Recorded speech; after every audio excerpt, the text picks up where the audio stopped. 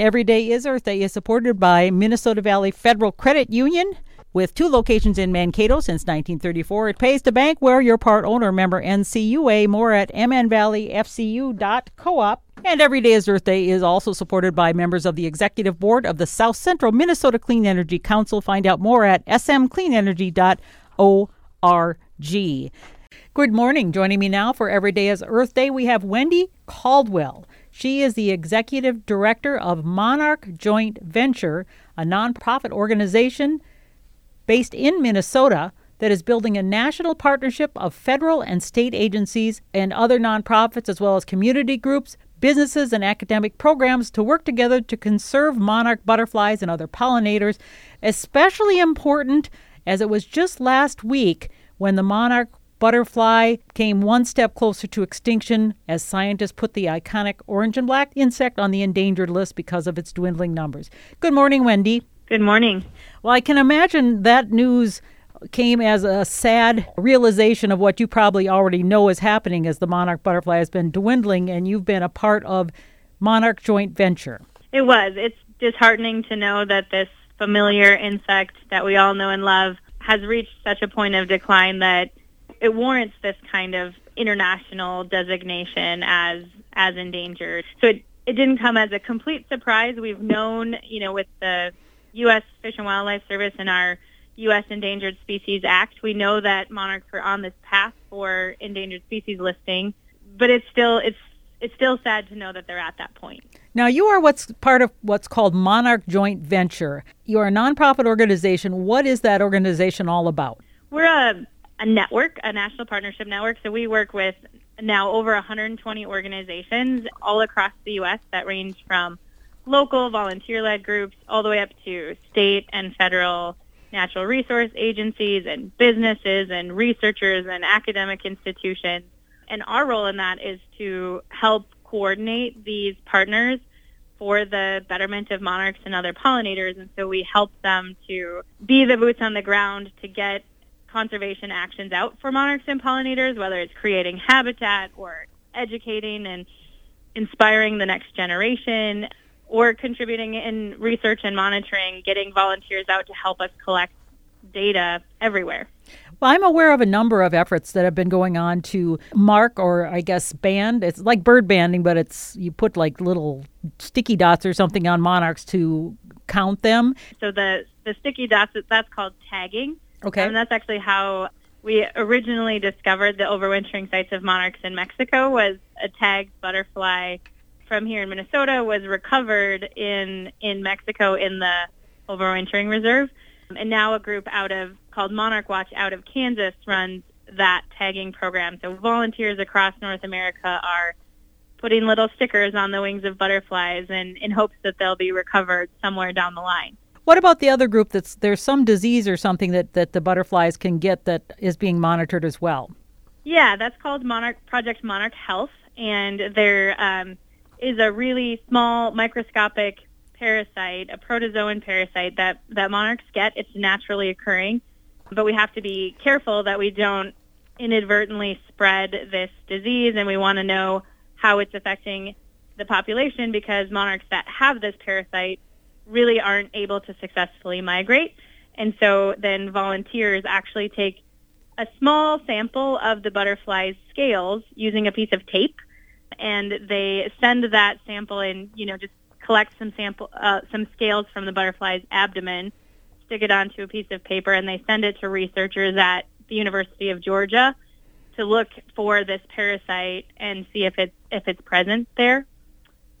So there's obviously a lot of interest in the monarch, and I think that's because the monarch is so beautiful, it's so iconic. It's not the only insect, though, however, that's in danger. But I wanted to ask you, Wendy, a little about what is the plight of the butterfly? Where have we come from, and where are we now that it's listed as endangered? How far ago was it that we weren't even thinking we had issues? Yeah, that's a great question. We've known monarch populations have been declining for a few decades, and so we've seen this downward trajectory over time as we lost a lot of, especially in the years of land conversion, where we were seeing lands converted for agriculture and urban development, and then the onset of herbicide-tolerant crop technologies, then all of a sudden this milkweed habitat that used to be abundant in our agricultural fields was lost as this more effective technology was able to eliminate weeds from row crops. And so we've seen this monarch population decline over the course of a few decades. And so really, we aren't experiencing that same level of habitat loss today than we saw a decade ago, but the population isn't recovering. And so we see these natural ups and downs in monarch populations. And so just last year, the eastern population was we measure the population in Mexico, and last year's population was about 3 hectares of area occupied in these forests in central Mexico. And where we'd like that to be is at 6 hectares, so double the size of last year. And so even though in the last handful of years the population did reach 6 hectares, it quickly went back down, teetering below that threshold. And so we're seeing some natural ups and downs in the population, but the long-term trend continues to decline. Do you have any numbers? I mean, are we talking from millions to thousands, or give us a perspective? So that hectares number represents kind of a broad range. There's some uncertainty around what that number represents because it's an area of forest occupied by millions of monarchs. And so you'll see kind of estimates from anywhere from 10 to 30 million butterflies per 1 hectare. So I think on average about 20 million monarchs per hectare in Mexico. Where do they go? Can you explain a little bit about the migratory process? I know because a lot of times we all look forward to here in Minnesota, seeing them on our milkweed and see the chrysalises. A lot of times kids will bring them inside and watch them hatch and release them again.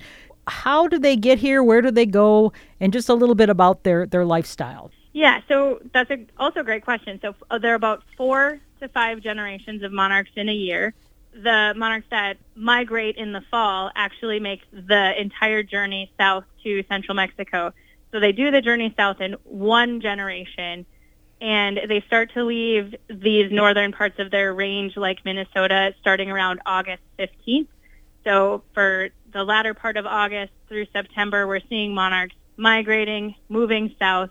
They make it all the way to Mexico, spend the winter there, and then those same butterflies actually start the journey north in the spring. So around early March, they're leaving the overwintering grounds in Mexico, and then they make it as far north as about Texas, where they will lay their eggs on milkweed, and it's their offspring that will continue the journey north again in the spring. And so we see 1 generation move south, and then it takes a few generations to complete the northward migration. So here in Minnesota, we see monarchs arrive usually somewhere between May 15th and June 1st, and kind of depends on the spring that we have. And then some of the monarchs that are moving through Minnesota in the spring will continue to move north until early June, reaching as far north as southern Canada. And then we'll see these breeding generations that stay locally in the summer months in the growing season. We produce a few of those breeding generations, ultimately giving rise again to that fall migratory generation that will move south.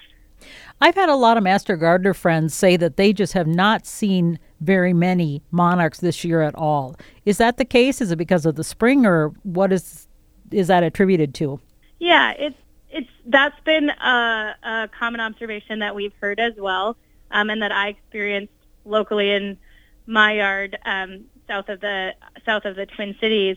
But we saw, so I would say that I saw very few monarchs early in the summer, but now I'm actually seeing quite a few relative to what I was seeing last month. And so we don't always have enough information, because monarchs can use one spot heavily and not, completely miss another one. It's hard to really gauge how the entire population is doing based on just what we're seeing in our backyards. And so that's a big reason why we rely on those overwintering data in Mexico because that's where we can count the butterflies consistently in one pretty small geographic area. I think it's too early to tell whether or not it's going to be a good or bad year for monarchs, but I have heard similar sentiments that people are seeing fewer monarchs this year than they have in the past. But the fact that the International Union for the Conservation of Nature has red listed the monarch on the threatened species and categorized it as endangered, which is basically 2 steps from being extinct, does indicate that this is a trend. And while we can have those ups and downs, it's continuing to decline. And one of the statistics I saw that they said the monarch butterfly populations in North America has declined between 22 and 72% over 10 years, depending on how you measure them. Yep, it's a continuing decline, and we need all hands on deck to recover their populations. How do we do that? I mean, you're obviously with an organization that wants to preserve them and have some suggestions, I hope.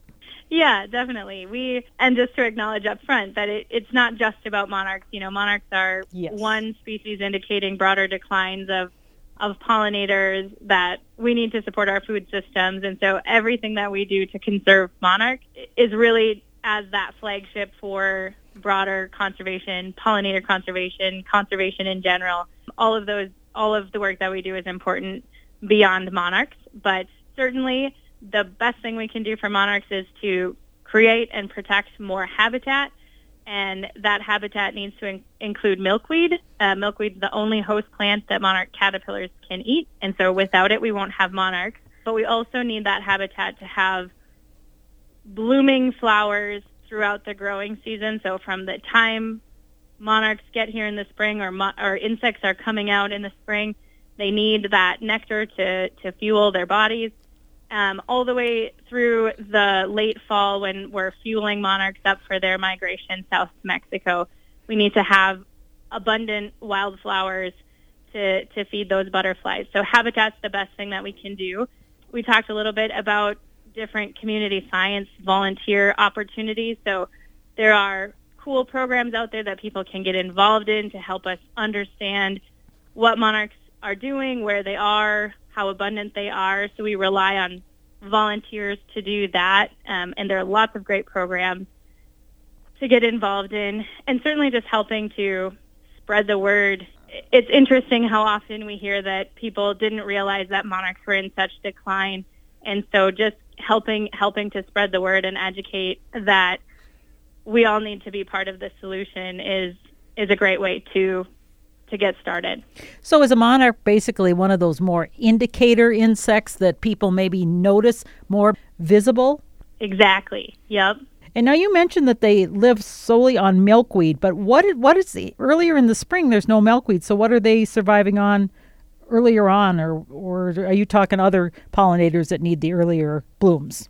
Yeah, other pollinators. So monarchs migrate because they can't survive winter here, but many insects spend the winter here and are coming out earlier in the spring, and so they need those really early season resources.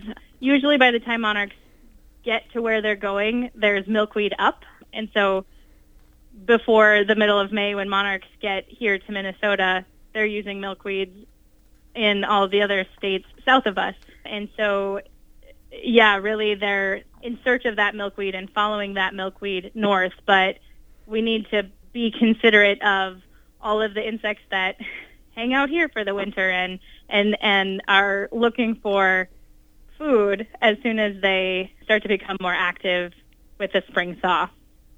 So, Wendy, Monarch Joint Venture has a great website that talks a little bit about monarchs, but also the importance of pollinators as well.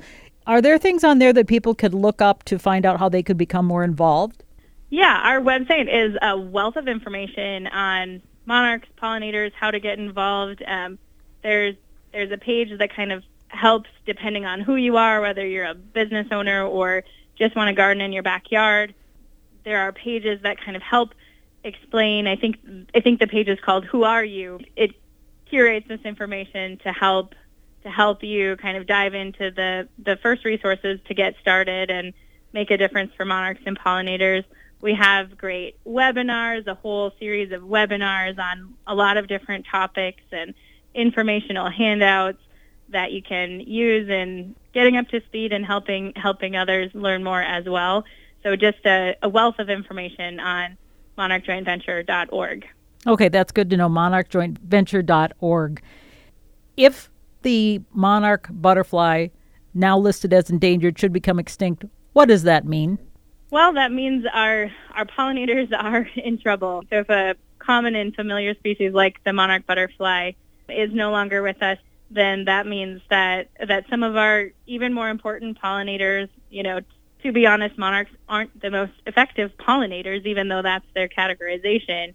But if they're indicating broader pollinator population declines, then that has much bigger implications for our food systems and the crops that rely on pollinators to be successful and put food on our tables.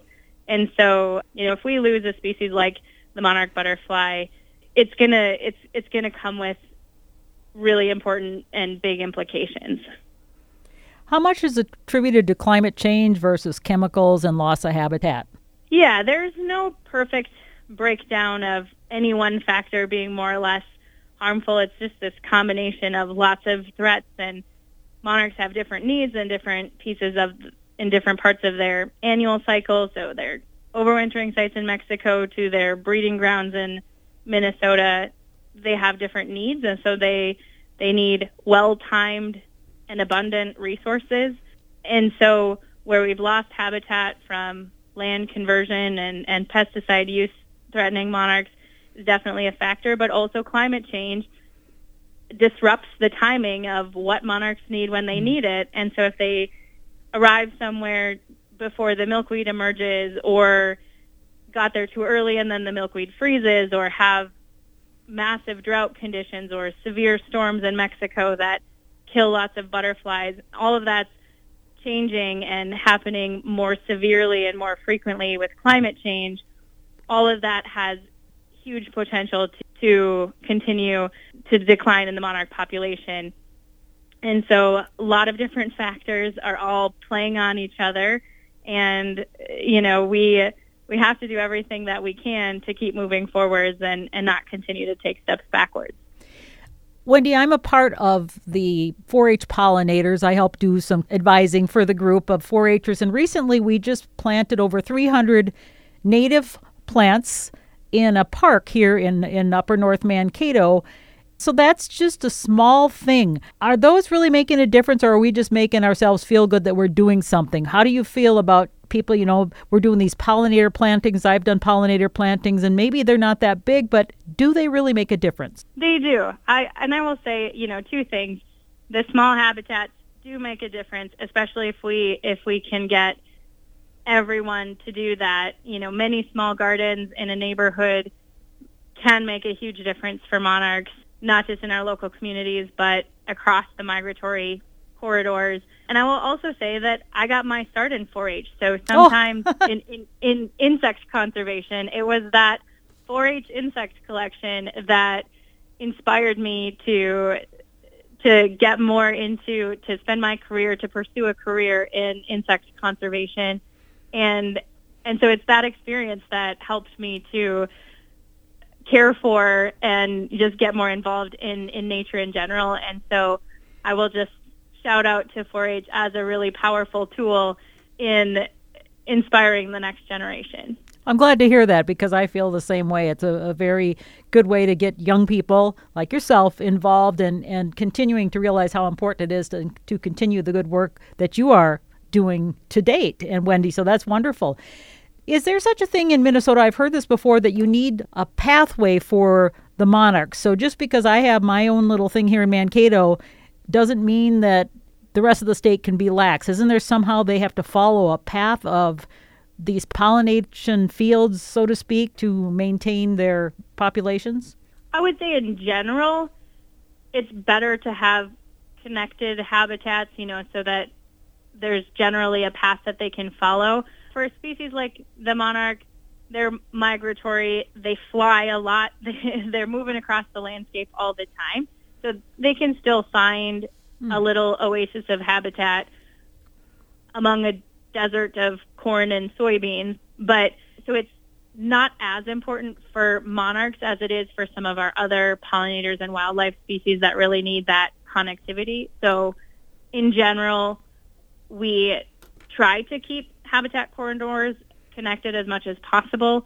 It's just for monarchs, we definitely encourage and people to plant habitat anywhere and everywhere that they can. You know what? I'm thinking of the rusty patch bumblebee, which was also listed as endangered, because I did a lawns to legume program, and that was one of the things that where they selected people to get these grants was based on where their location was because of that. So that's what I think I might be thinking of right now.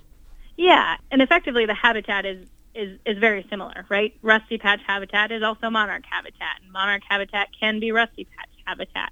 And so we're trying to get those multiple benefits from each acre of habitat that we can. Is there anything you're doing different now that this news has come out that the monarch butterflies are listed as endangered? Did that change your strategy at all? Does it make you ramp anything up, or are you pretty much stay the course? It's definitely growing awareness, and so we're excited for that. I will clarify that even though the IUCN, the international listing as endangered, doesn't provide the same protections as our U.S. Endangered Species Act, which is on track for, that decision came in December of 2020, that the U.S. Fish and Wildlife Service felt that monarch butterflies were warranted for listing, but precluded by other higher priority species. And so we expect the U.S. Endangered Species Act listing to come in 2024. Oh. And so we've been preparing for this. We've seen the declines, and we've been preparing for these protections under something like the U.S. Endangered Species Act. The international listing continues to reinforce the need, the science showing these declines, and helps to spread awareness and interest and commitment in conserving monarchs and pollinators before it's too late. Is there something we can do then? Should we talk to our legislators about doing something, or maybe make it so they realize that it's urgent because there aren't the protections that you mentioned that we should have? Yeah, advocating at local levels. Sometimes it's even as simple as homeowners associations limit the plants that you can use in your landscaping. And so starting there, advocating at the state or regional or national levels for pollinator-friendly practices is great as well. From big to small, I think all efforts count in starting in your backyard or on your porch. If that's all that you have, we can all contribute to monarch and pollinator conservation. We have been chatting with Wendy Caldwell, who is with Monarch Joint Venture with headquarters in Minnesota, but you are spread throughout the United States, correct? Yes. Anything else you'd like to add to our discussion for Every Day is Earth Day? Just thanks for having me. It's been great to be with you. Well, thank you so much, and we will be in touch. Hopefully, we'll have better news next time we talk. Yeah, sounds great. Thank you so much, Wendy. Bye-bye. Every Day is Earth Day is supported by Minnesota Valley Federal Credit Union. With 2 locations in Mankato since 1934, it pays to bank where you're part owner, member NCUA. More at mnvalleyfcu.coop. And Every Day is Earth Day is also supported by members of the Executive Board of the South Central Minnesota Clean Energy Council. Find out more at smcleanenergy.org.